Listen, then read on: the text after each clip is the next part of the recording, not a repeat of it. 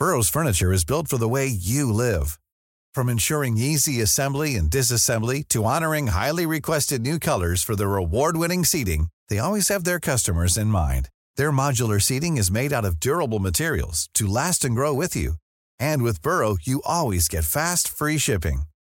Get up to 60% off during Burrow's Memorial Day sale at burrow.com/ACAST. That's burrow.com/ACAST. burrow.com/ACAST.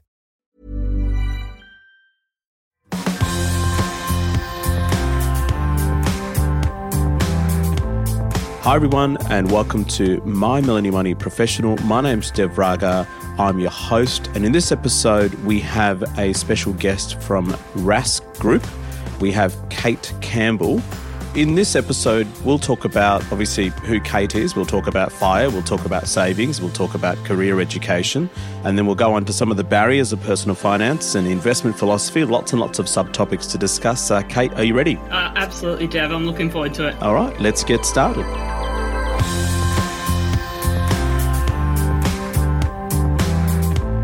Now, if you have any specific questions or comments for me, you can direct it via Facebook or Twitter. And don't forget the three main aims of the channel, that is education, empowerment and entertainment.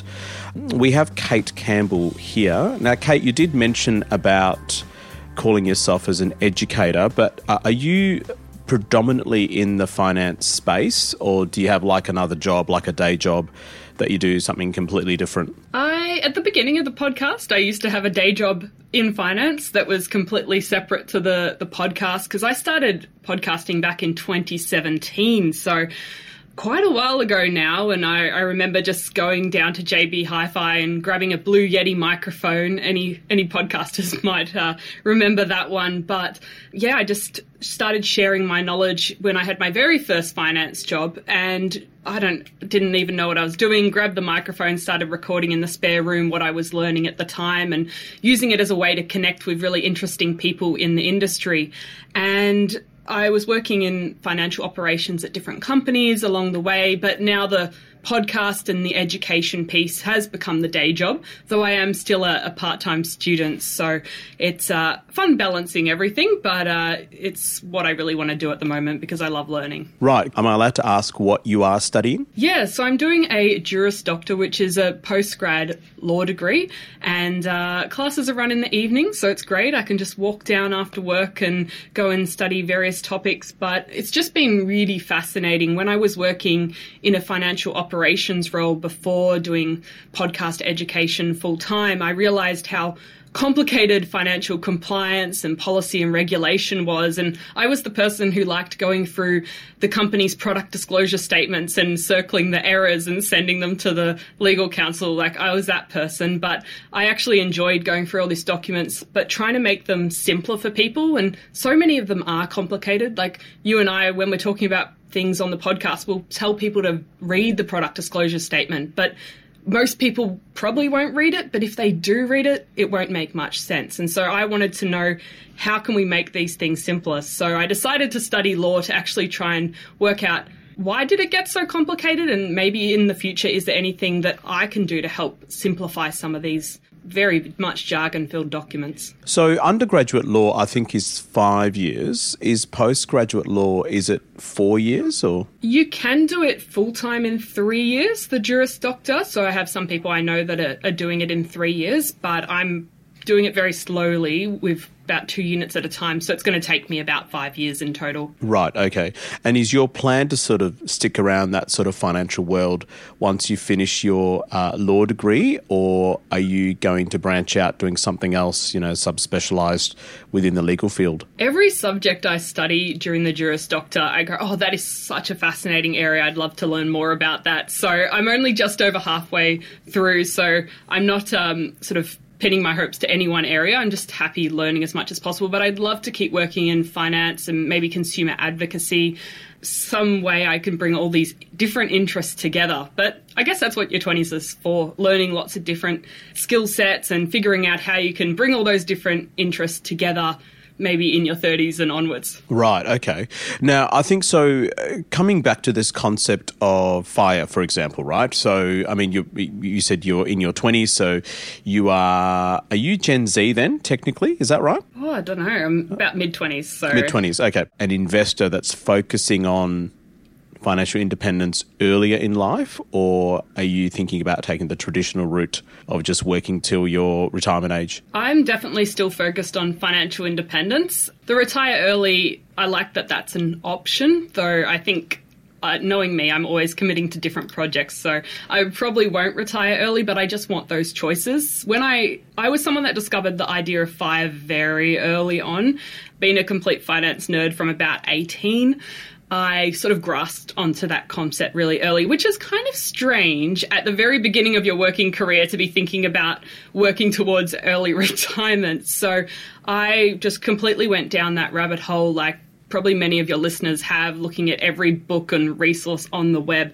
about that idea of financial independence and being able to retire early. And I set pretty strong 20-year goals on how I was going to reach that point. But I think as the years have gone on and I've been studying and doing lots of different things, I've just focused more on the financial independence bit. So I'm making sure my plan's in place so I can achieve that in the back end, because I like the idea of having control and choices and freedom, that having money does bring more of those things into my life and into people that work towards that goals lives. But I'm less focused on the retire early part, because I've also come to realize that what you're doing now with your time is also a very important piece of the puzzle, and I don't want to sacrifice everything over the next 20 years just so I can retire at 40 if it means I don't get to have all those memories and experiences with friends and family along the way. So I've probably slowed down a little bit. So I did go on a trip overseas to Europe in January, and so that set me back a little bit, but I had a lot of memories and experiences there that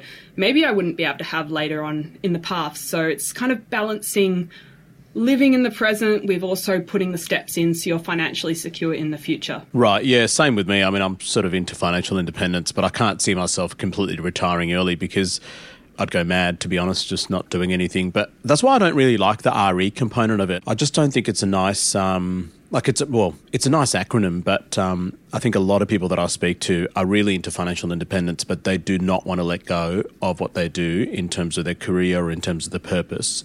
So does your sort of spark in finance and money and investing, does that sort of stem from your background, your childhood? Or I mean, why did you end up being a complete nerd at the age of 18 when it comes to money, which is highly unusual? Because, most 18-year-olds don't really, read books about money. So where's that sort of coming from in your life? Yeah, it's definitely from my family. Although they weren't teaching me about investing and things like that before 18, money wasn't a taboo topic. And I think that is a very important thread that has come through in my life now. The more I think about it, they were having conversations about money maybe just in the living room. I wasn't involved, but those conversations were happening. So it wasn't seen as something you don't talk about. So I always thought it was fine to talk about saving and how much I spent and what I was earning. I didn't think anything of it. And it wasn't until I started working full time. I actually started working full time at 17. So that's kind of how I got interested in investing earlier on, because I actually had a little bit of money for the first time, because before 18 I was just spending everything I was earning from part-time jobs. But I think it's that aspect of having that conversation about money being okay. And a lot of people unfortunately don't get to experience that throughout their childhood, and we don't talk about it in high school. And so we get out into the big wide world, university, first jobs and things, and suddenly money is an issue and we have to start talking about it, and we don't really know how, and it's very hard to start that conversation with friends and family. So, I mean, that's one of the things I do with the podcast, because I realised that my friends needed to know this stuff, and maybe they didn't want to talk about it with me for the first time because it's a very sensitive topic, and a lot of people have a lot of feelings about conversations about money and shame and guilt and the idea that they should know more or they're not smart enough to deal with it. And so having things like podcasts and extra resources online is a great place that people can start learning about it without having to have those conversations. And then when they feel ready, they can start having money conversations as well. Right. Yeah, it's interesting, isn't it? I mean, yeah, like I don't know why it's such a big deal in Australia, especially about talking about money. It's such a big deal. Like people just don't like talking about it. Whereas like our North American colleagues, it's all over the news every single day. And in the subcontinent, in Southeast Asia, in Asian cultures, it's not really that much of a big deal to talk about money. It's almost ingrained culturally. But in Australia, it's a big deal. Certainly in our family, we don't talk about money all the time, but I mean, my family know and my children know, especially about, kind of where, particularly the older one knows where the money's going and what investments we have, without knowing all the specifics. And I think it's really important because kids are passive learners.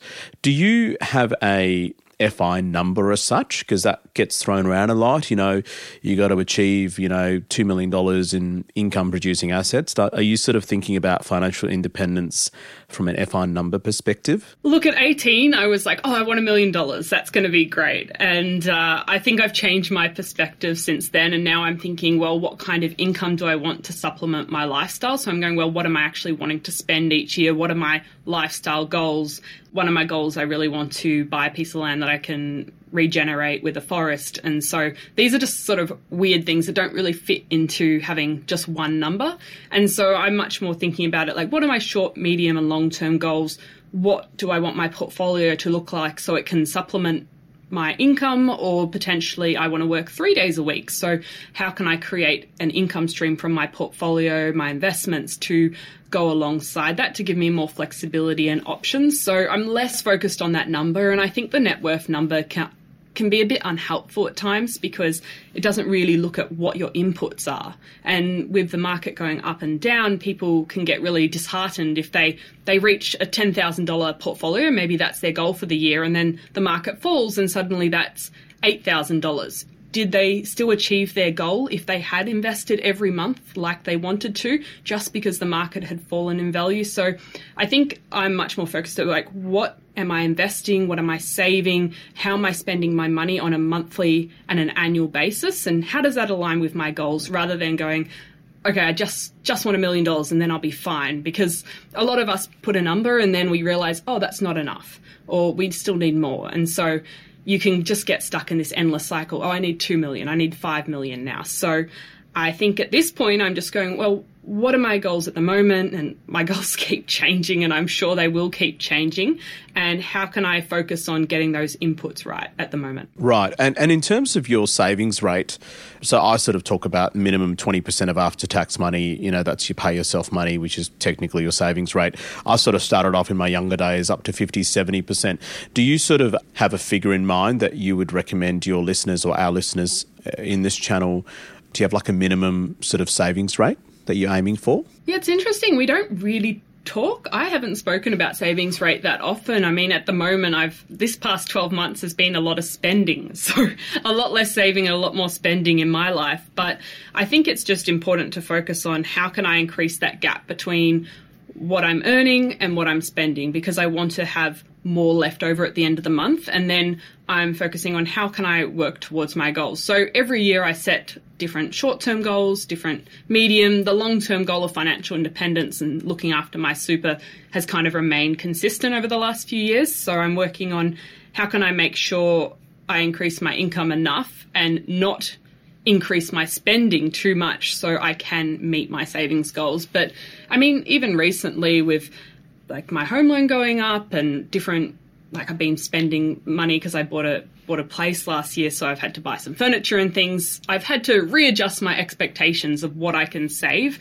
reasonably without beating myself up. So it definitely has dropped, but I think it's just something you have to be flexible with. I wouldn't prescribe a set number. Sure, yeah, and fundamentally get into the habit of saving something, hopefully, yeah. and then build on that to whatever you can reasonably achieve. Yeah, and a lot of people might only be able, if you're only able to save $50 or $100 this month, sometimes you can get into that mindset of like, what's the point? Because I'm never going to get ahead. If I can only save $100 this month, then nothing's ever going to change for me. But it's important to think about it in terms of building a habit, because even if you can't save a substantial amount right now, like putting that money aside into a savings account for future you is starting to build a habit and a different mindset that you're putting money away to look after future you. And even if it's only a small amount right now, down the track when you increase your income or your life circumstances change or you maybe get a tax refund, you can put more money aside into that future you bucket. So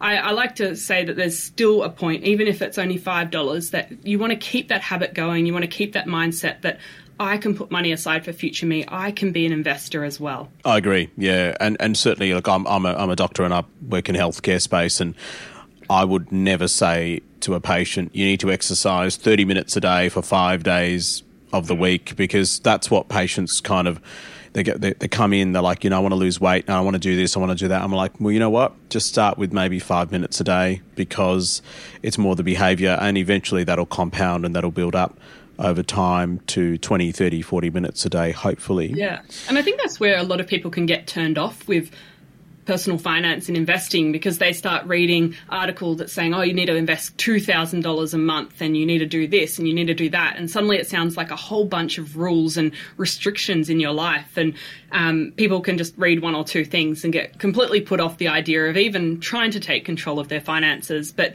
if it's more starting small and going, okay, like when I wanted to start running, my only rule to myself was every day I put on my runners and left the front door. Didn't matter how far I went or what I did there. If I just turned around, I just had to leave the house. And so thinking of how can I break down what I want to do with my finances into the most smallest portion possible. And it's just, okay, this month I need to save minimum $1. You'll probably want to save more than $1, but just setting those really small non-negotiables that it would be hard not to be able to reach for yourself. And I think just being really kind, especially at the beginning of your personal finance journey when things can seem really overwhelming and very filled of jargon, and it can feel like everyone's got it sorted out except you. Just going, well, what is the smallest thing I can do this month to put myself in a better position than I was last month? Yeah, well said. I totally agree. Circling back to career and education, so you currently, do you sort of work mainly at Rask Finance? Because I think your bio is, I think you used to work for InvestSmart. I think that was a while ago.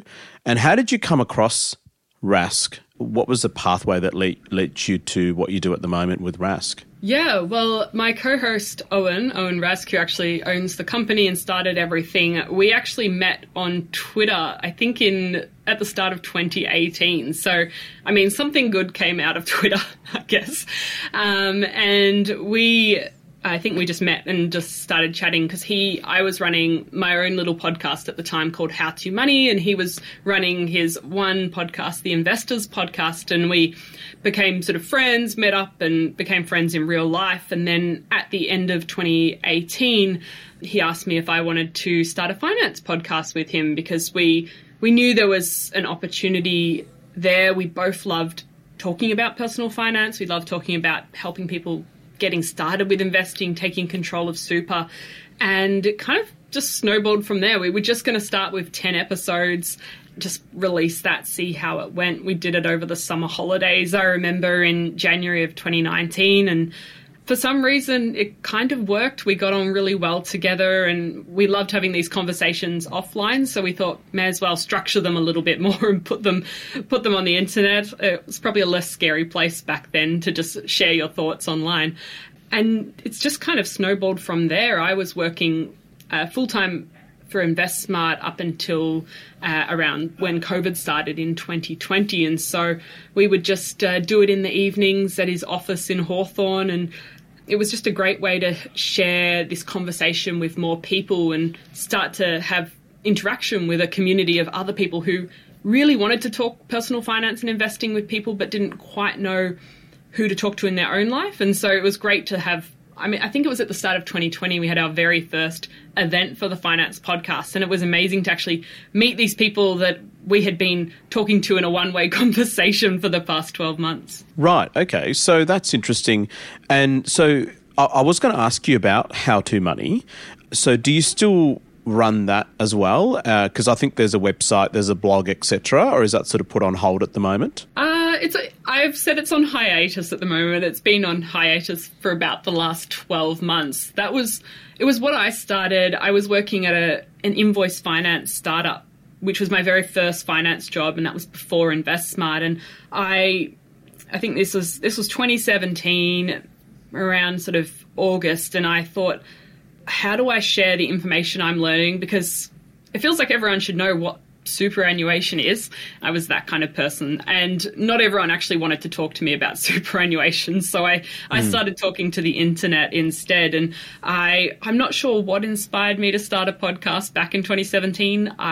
Most people weren't listening to podcasts back then. It was still a very new medium of listening to content, and so for some reason, I just decided to start it. I've been very much someone that just jumps in before they have all their ducks in a row. So gave that a go, and it seemed to work for people. I never really knew who I was talking to. I kind of ran it.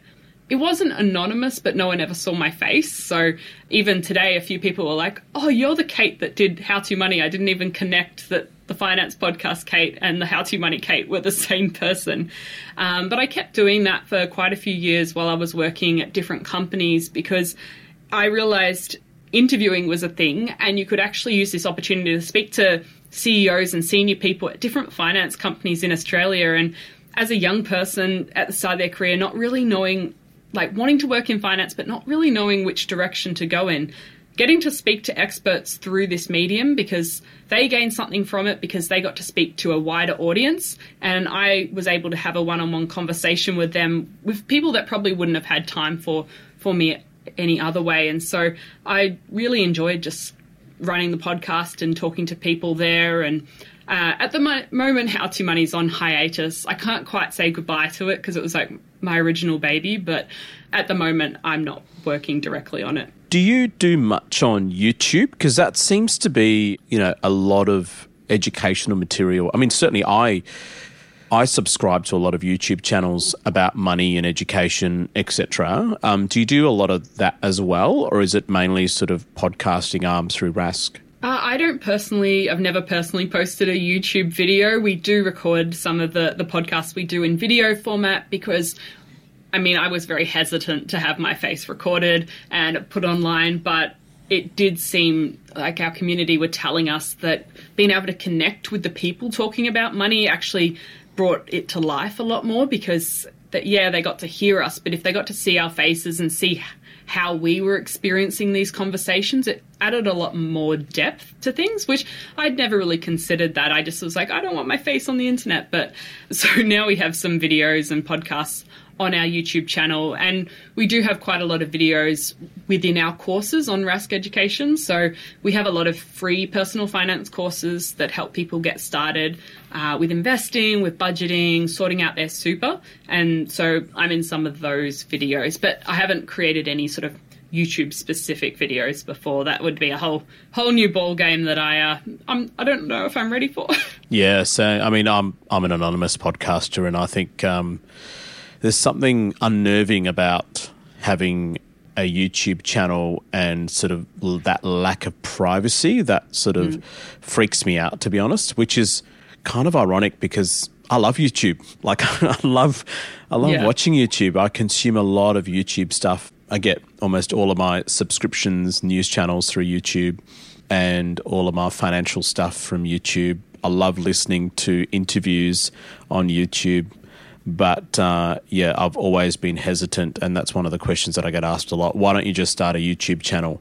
Well, yeah, I don't want my face plastered all over social media. I think it's a decision like people have to make. At the end of the day, you want to be comfortable with what you're putting out about your life online, and some people are very comfortable sharing more with other people, and it does benefit. Like when people share personal stories of going through particular experiences, then it allows a whole range of other people that have never felt like they had anyone to connect with, or no one's ever spoken about that topic before. Suddenly they can connect with that as well, and makes people feel a lot less alone. I think there's a lot of really great parts about the internet, even especially like opening up the conversation about money, which before podcasts, before YouTube, yes, there can be really bad advice and bad content online to do with money, but I think there's a lot of really positive benefits as well for people that have never had money conversations with friends and family before. Suddenly they can see them happening, or they can just watch them happening in Facebook groups. They might not be the greatest conversations, but they're actually happening and they're real. I agree, yeah. Social media is a great leveler, being able to interact with, people of significant prominence, particularly in the finance space. We'll just take a quick break. When we come back, we're here with Kate Campbell from Rask Group. We're going to talk about some of the barriers to personal finance, Kate's investment philosophy, her views on superannuation being such a very young person, and a little bit more insight into that coming right up after this break.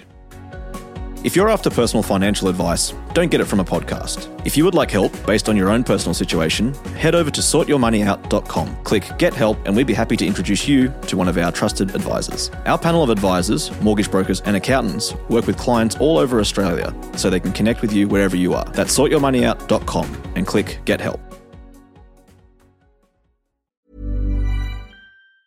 Mom deserves the best, and there's no better place to shop for Mother's Day than Whole Foods Market. They're your destination for unbeatable savings, from premium gifts to show-stopping flowers and irresistible desserts. Start by saving 33% with Prime on all body care and candles. Then get a 15-stem bunch of tulips for just $9.99 each with Prime. Round out Mom's menu with festive rosé, irresistible berry chantilly cake, and more special treats. Come celebrate Mother's Day at Whole Foods Market. Mom deserves the best, and there's no better place to shop for Mother's Day than Whole Foods Market. They're your destination for unbeatable savings, from premium gifts to show-stopping flowers and irresistible desserts. Start by saving 33% with Prime on all body care and candles. Then get a 15-stem bunch of tulips for just $9.99 each with Prime. Round out Mom's menu with festive rosé, irresistible berry chantilly cake, and more special treats. Come celebrate Mother's Day at Whole Foods Market. Okay, welcome back. You're with Dev Raga at My Millennium Money Professional, and we've got an important guest today, Kate Campbell from Rask Group. We've been chatting away about FIRE and savings and, Kate's journey in personal finance and how she got into Rask, etc. Now, Kate, in 2023, there's so much information available about personal finance, about investing across various media platforms, whether it be the TV, the YouTube, even Instagram, TikTok, podcasting platforms, Twitter. But people still kind of feel lost, or like the number one question that I always get is, where do I start? What do I do? And I'm not a financial advisor. I'm just a random doctor talking about money. So we have so much more information now than ever before, but yet people seem to be still complaining or lacking that financial literacy. Why do you think that's the case, and how do we move forward in this space? What we forget is there's quite a big gap between knowing the thing and doing the thing, and that's something I see in our community a lot, especially for the example of choosing a broker. So we have lots of information on how to compare different brokers, how to choose them. We can't recommend a broker, so at the end of the day, you have to make that decision, but you can learn everything about maybe 20 different brokers. You can do your Excel comparison. You can look at all the different features. You can create an account, but sometimes it feels very hard to actually pick something and make a decision and start using that broker. And so comes a time where you have to go, near enough is good enough, because otherwise I'm going to spend years trying to make this decision and never actually take that next step on my journey. So I think it's coming to, I need to learn as much as I can, but there has to be a stopping point. And so some solutions to that can include putting a date on it. So I'm giving myself 30 days to compare 5 different brokers that I've chosen. I'm going to look at the key features. I'm going to create an account. I'm going to give it a go and see which one I feel the most comfortable using. And then by the end of that 30 days, I'm picking one and moving forward with that. And something else we forget with our financial decisions is most of them can be changed, and maybe there'll be a bit of discomfort because switching brokers and moving your holdings across might involve a form, but it's possible to change brokers. And so just because you make a decision now doesn't mean it's fixed in stone. Like, you might choose one ASX 200 ETF and then a year later you decide, after doing some more research, there's a better option for your portfolio. Yes, you might you might make a whole range of different choices. You might decide to keep what you've got and start investing in the new ETF. You might decide to sell one and just invest in the other. But there are options and you're not locked into your original choice. And even we also forget that all the great investors make a lot of mistakes too. We speak to many fund managers on the podcast and they're making mistakes all the time. There's investments that go wrong for all manner of reasons, sometimes for things in their control and sometimes for factors they could never expected. So I think it's coming back to you need to learn enough that you make a reasonably good decision so you're not investing in something that you know nothing about, that's untested, that really is potentially a company that is not suitable for most investors. But you need to make sure you learn enough, but then at some point you have to make that choice and go, okay, I'm going to take that first step. And we talk about that being analysis paralysis on the podcast, and we can get so stuck overthinking that decision. And especially we have this idea in our head, and it's perpetuated through the media and fund managers and finance companies, that investing in finance should be hard, when in fact it can be really simple. And something that I think our communities struggle with is accepting that they know enough to get started because they feel like they should keep leveling up. Next level, next level, next level, where it doesn't actually have to be like that. You can get to a point and go, okay, I know enough to build a simple investment plan, build a simple investment portfolio. I know enough to take that step and get started, and I don't have to keep leveling up to the next point. Yeah, I mean, it's just, there's so much choice out there. And when I went to the United States a while ago, I mean, their shopping centre, you go to the cheese aisle and there's like a million different choices for cheese. And it can be quite overwhelming. And sometimes I do wonder about having so much information out there. How do you filter through all of this, and what's genuine and what's not, and what's a product and what isn't? And I almost worry that there's way too much choice. And sometimes you get that sort of paradox of choice where, fundamentally, I think choice is good, but is there such a thing as having too much choice and therefore paralysing people and sort of they just can't make that decision? Absolutely a thing of having too much choice. People, the more ETFs that are created and listed on the stock market, the more options you have to choose from, and then it becomes a lot more complicated to filter through everything. And so it's really coming back to how can I keep things as simple as possible, because I want to understand what I'm doing and I want it easy to stay on top of. If you make your portfolio super complicated with different tax strategies and different entities and so many different investments in different places, it becomes a full-time job just trying to stay on top of things. And for most people listening, I'm sure you have an actual full-time job and you have a life and you have a family and you have hobbies. So you want to make sure you build the portfolio that isn't going to detract from your life. You want your portfolio to help you work towards your goals. You don't want it to be sucking up all your time on the weekend. You don't want to be laying awake at night thinking, did I do the right thing with my portfolio? Should I get up and check on it? You want to have that sleep at night factor. And so I'm a big proponent, unless you want investing and finance to become your hobby or your day job, just make things as simple as possible so you can get on with the good stuff in life. Yeah, well said, well said. And that's a good segue into your investment philosophy. Do you sort of mainly passively invest in your own life, or do you do a little bit of active investing and have a core and satellite portfolio? What's your style? Yeah, it has evolved over the years. The very first thing I did when I was 18 was open a brokerage account and start buying and selling random companies that I knew nothing about. And that, I didn't make any money. I didn't really lose any money. I kind of broke even, but it was a bit of an annoyance at tax time because there was a lot of transactions. But it's definitely evolved since then, and I'm mostly invested in long-term passive investments, a few long-term international managed funds, and I do have a small satellite part of my portfolio that maybe 10% of it is in active investments in individual companies. And that's more of a curiosity thing because I love learning about new things. And I wouldn't say the satellite part of my portfolio is outperforming the core. The core is doing quite well and the satellite is struggling a little bit, especially US tech companies.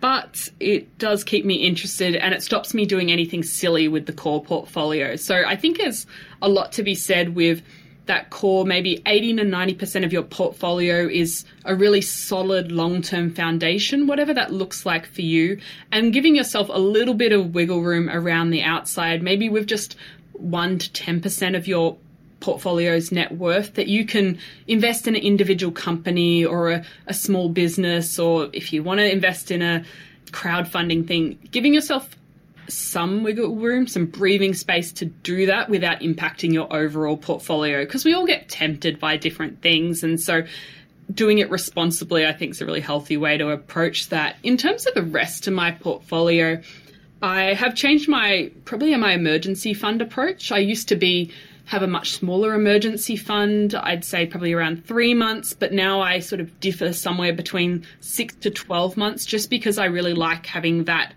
It's not just the emergency fund, it's more the cash to give me choices and options. And I'm much more comfortable taking on a very long-term investment horizon, knowing I've got a much more secure safety blanket, especially to cover mortgage repayments and things like that. So we usually say to our community 3 to 6 months of living expenses, put in a high-interest savings account, which right now there's a lot of those going around, but I like to have a little bit more cash just to feel comfortable that if anything happens to friends and family, I can take time off to be there with them.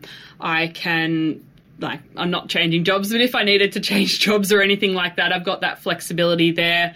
If I needed to have a holiday that I hadn't really planned out, I've got that money there as well. And the rest of it is just keeping things diversified, so I'm not putting all my money into one single investment, one single country, one single type of asset, and having a plan written down, investing on a monthly or a quarterly basis where appropriate for different goals, and even just having that plan. And I check in sort of what's coming in and out of my bank account on a monthly basis just to get a overall look at what's going on. I would say I'd update my net worth on a quarterly basis. I suggest not doing that too often, because otherwise you can become very tied to that number on the spreadsheet and whether it's going up or down. And that's not often a reflection of you. It's just a reflection of what's happening in the market and the global economy. And then I probably set my investment goals at the start of the year and then check in at the middle of the year to say, should I increase them, decrease them, have my priorities in life change? So that's kind of like the overall investment philosophy I've got going on at the moment. Right. And do you sort of worry too much about, in 2023, there's all this talk about recession, and obviously you've gone through the COVID crisis in terms of your investments. Do you sort of change your investing philosophy to suit the market dynamics and the economic factors, or do you sort of like, nah, I'm going to ignore all that, I'm just going to go with what I've got on paper? I really just focus on what I can control, and I can't control what the economy's doing. I can't control if we do have a recession or if we don't. I mean, we did a podcast recently on recession-proofing your finances, and that's more of just overall concepts on how do you prepare your finances and your investment portfolio for any challenges that you might face in your life. We're all going to face our own recession-like situations. Maybe we've lost a job, maybe we're sick, maybe we're looking after a family member, we're out of work, things like that. And so I just think about what can I do to make sure my financial moat is as fortified as possible. So having things like multiple sources of income, if that's possible, maybe picking up some extra shifts if you can, if a side hustle might be relevant to you for a few months so you can add some more cash to your emergency fund. It's putting a few extra months of mortgage repayments aside. It's thinking about how I can spend less if I need to. Are there any subscriptions I'm not using so I can just free up a bit more breathing room in my budget? Potentially I can renegotiate some of those bills or my mortgage interest rate. And investing in my career, that's another important way to fortify your own financial future and making sure you've diversified your skills and abilities that you can get another job if anything happens, and you can hopefully down the track increase your income. So I'm much more focused on what can I do to protect my financial future as well as what am I doing right now. And so I'm probably less focused on whether a recession's going to hit this year, and I'm more focused on what is within my control that I can do to look after my finances and be prepared for challenges that will come my way. And what about alternative investments like crypto? Do you do much of that? I mean, back sort of 2018, 2019, I had a look at crypto just because I wanted to fully understand what was happening there. I don't personally invest in it as an asset class. I mean, I've spoken to a lot of people about it, but it's probably not something I need as part of my plan.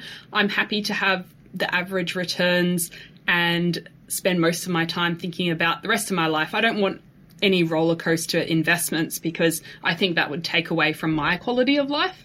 I just want to focus on living, really. And I think it's also interesting, the longer I've been investing and talking about finance, the less I actually check in with my own finances, because I'm quite comfortable that I've made a plan that's happening in the background. And I really want to spend the rest of my time focusing on having a life and doing all of that fun stuff. So I'm quite happy to skip any high risk, high return asset classes and just focus on long-term passive investments, a little bit of active, but mostly things that I can set and forget in the background. Yeah, well said. I mean, basically, keep it simple, diversify, automate where possible, and don't meddle with it, really, isn't it?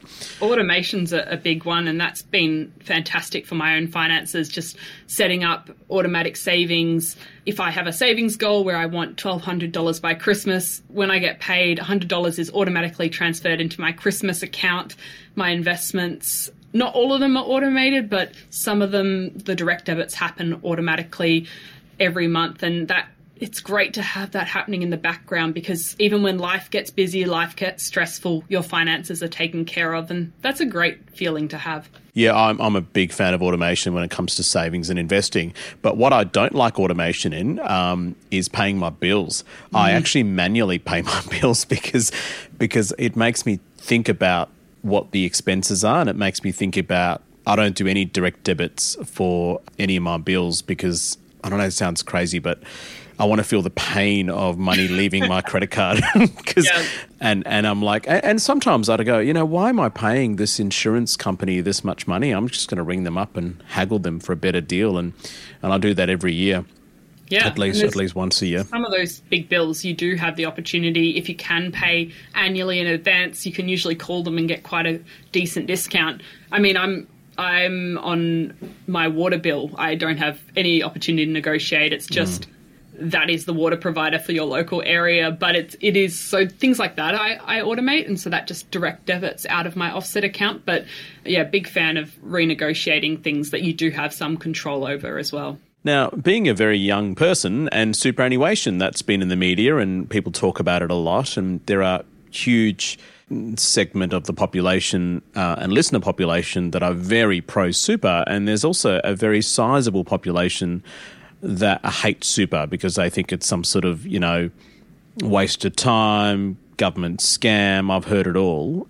What's your view on super in general, and what do you do? Do you sort of maximise it, or do you not really focus much on it, given that you're looking more for financial independence and super is not really accessible up until your preservation age, which for you is a very long time away? Yes, quite a long time away. So I have probably changed the way I think about it over the last few years, and sometimes I go, okay, I'm not adding any extra to super, and at the moment I'm adding around $200 as a personal contribution per month on top of what I've got from my employer, because that does add up. I mean, I did a quick little calculation over 50 years, $200 extra per month with maybe a 7% per average annual return would add around $1 million extra to my super. I'm not accounting for taxes and things there, but small changes do add up. So at the moment, I've kind of settled on that amount. And I do think super is important, especially for people getting closer to retirement. This is the time when seeing a financial advisor does really pay off to make sure you're in the right strategy, you're able to retire with enough money, or maybe you can use that some other income to complement that. But at the moment, it's a long way off. I'm pretty good at thinking long term, but I'm probably working towards financial independence outside of super. So whatever I've got in super would be just a cherry on top, maybe for a few extra holidays when I'm older. But it is hard to think that far away. And I think that's why so many of us have been disconnected from our superannuation accounts for so long. And the government's trying really hard to actually stop us from ending up with 20 different super accounts, all with fees and insurances. But it is hard to visualize yourself in 40, 50 years' time. It's very hard to even invest for 5 to 10 years, let alone 40 or 50 years. So I think if you can just make some small changes, even if you're not contributing extra, by making sure you don't have too many super funds running around, and you can easily check that by logging into the MyGov ATO account and seeing what super funds are connected to your tax file number, checking if you're in the right investment strategy for you. And a lot of super funds, you can actually call up and chat to them now, making sure you're not in a super high fee super fund, you've got the right insurances for you. So even if just making some small changes, because it is your money, and we often forget that. We're so disconnected because we don't have much control over that pot of money, but we do have some choices we can make to make sure that money is working as best as it can for our financial future. I love super and I do maximize it, but it's pretty hard for someone to be able to imagine their pot of money sort of staying there for that long. And I sort of use super as, like you said, a cherry or a bit of an ice cream, bit of a dessert, whereas I've got my staple investments, which is going to be my index fund portfolio and my property portfolio, and then basically have superannuation to sort of, top it up a little bit. There's been a lot of media talk about it in recent times about, the extra tax on anyone that has more than 3 million, and then you've got the average punter out there who's really worried that, what if they get to 3 million and they're going to have to pay, 30% more tax? Well, I sort of, all that sort of is just noise for me. I don't really worry about it. Do you worry too much about that sort of stuff, or? No, look, I'm a long way away from 3 million, so I feel like that will be something to face if I get to that point. But at the moment, that's another thing. You can't control what the government's going to change with regards to the rules of super, unless maybe you get involved in policy reform. But I just focus on things that I can control. I can control where my super's invested. I can control the fees I'm paying. I can control what insurances I have. And if I do want to make an extra contribution, I can also control that. And also check your employer's paying your super, because not every employer does. And so you can, I would recommend logging onto your super at least once a quarter to make sure those monthly or quarterly employer contributions have been paid. Yeah, that's definitely important. Actually, I've actually spoken to a couple of people in the healthcare space that the superannuation amount is actually shown on their pay slips, but it turns out that money never actually entered into their super account. And I think the ATO kind of keeps tabs on those, and they do let people know. Yeah, absolutely important that just because it appears on the payslip doesn't mean that the money actually has gone into the account. So please make sure you log in and sort of check. Now, I think earlier in the episode, you said you'd bought a house and you're obviously in your 20s. Now, that's a remarkable achievement in today's housing market, particularly in Melbourne, which I think is where you live and work. How the hell did you end up doing that? Because people say that it's unaffordable. I mean, I get worried looking at all the property prices around Melbourne, and I'm like, how the hell can people afford to buy property? But clearly, you're an example of someone who's young, who's ambitious, and was able to do it. Any insights?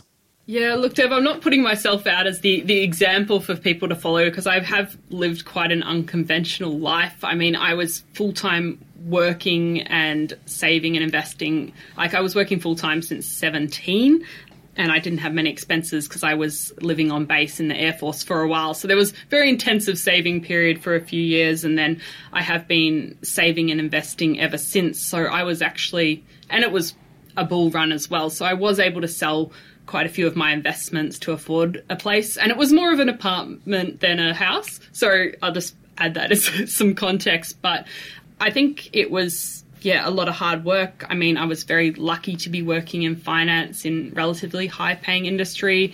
I have been saving and investing for a long period of time, and I didn't have a life. And for quite a few years when I was working and having multiple sources of income and stuff. So I wouldn't really put myself out there as an example people could follow, because I know people get really pissed off when they read those articles like 20-something-year-old buys house, and it's just not very relatable. So yes, there was a lot of luck, there was hard work, but there was also benefits. Like, I did live at home for a little bit of while. I did live on base with no living costs for a little bit.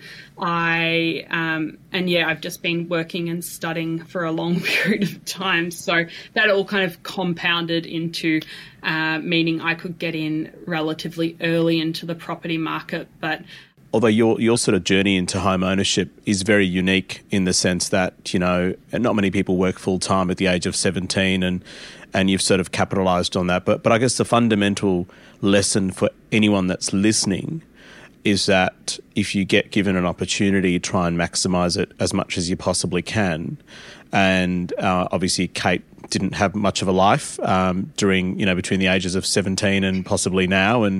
But at the same time, what I have learnt and what I will probably say from Kate's experience is that she could have done other stuff. She could have, gone on multiple holidays and spent a lot of money, but she didn't. So she had a choice and she basically played the cards right. So it is possible, although it is getting more and more difficult, and I am worried for the next generation of home ownership because I think housing security is a really important thing.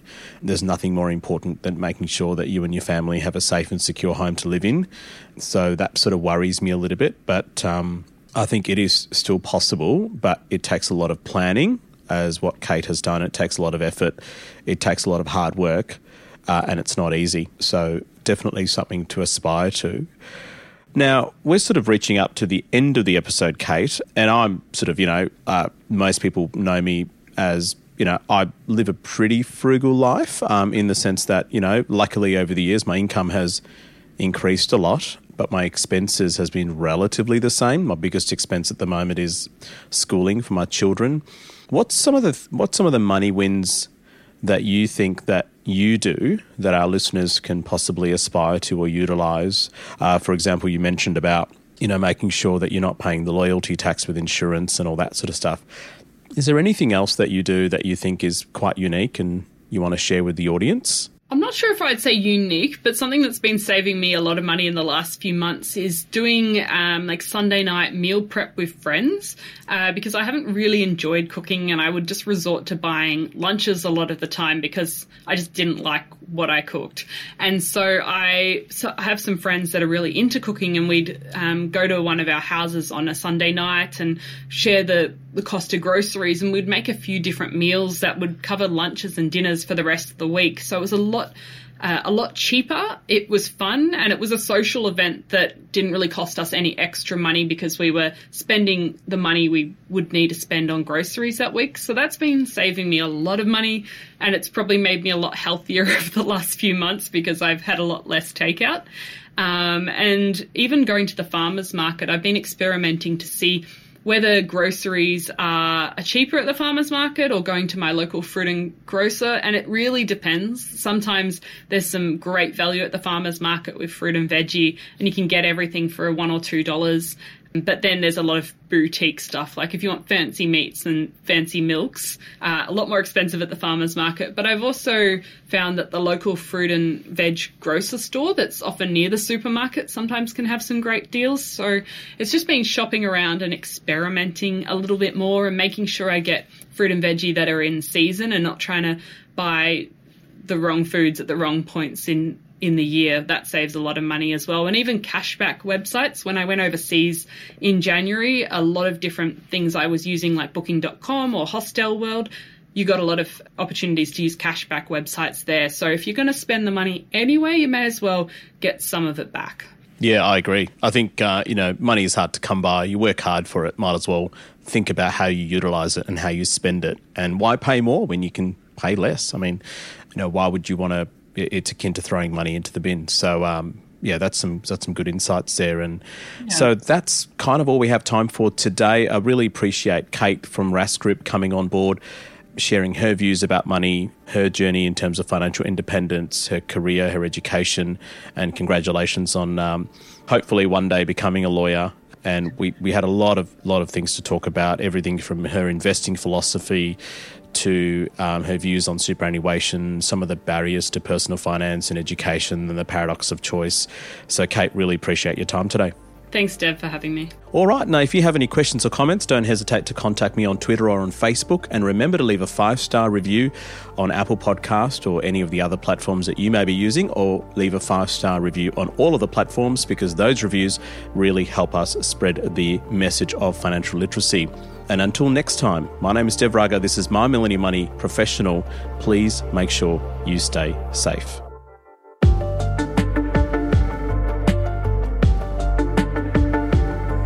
We acknowledge the Awabakal people, traditional custodians of the land on which our studio sits, and pay respects to their elders past, present and emerging. We extend that respect to Aboriginal and Torres Strait Islander peoples who may listen to our podcast. This podcast is for education and entertainment purposes. Any advice is general financial advice only, which does not take into account your objectives, financial situation, or needs. Because of that, you should consider if the advice is appropriate to you and your needs before acting on the information. If you do choose to buy a financial product, read the product disclosure statement, target market determination, and obtain appropriate financial advice tailored to your needs. Simo Interactive Proprietary Limited, the publisher of the podcast, and Glenn James are authorised representatives of Money Sherpa Proprietary Limited, which holds financial services licence 451289.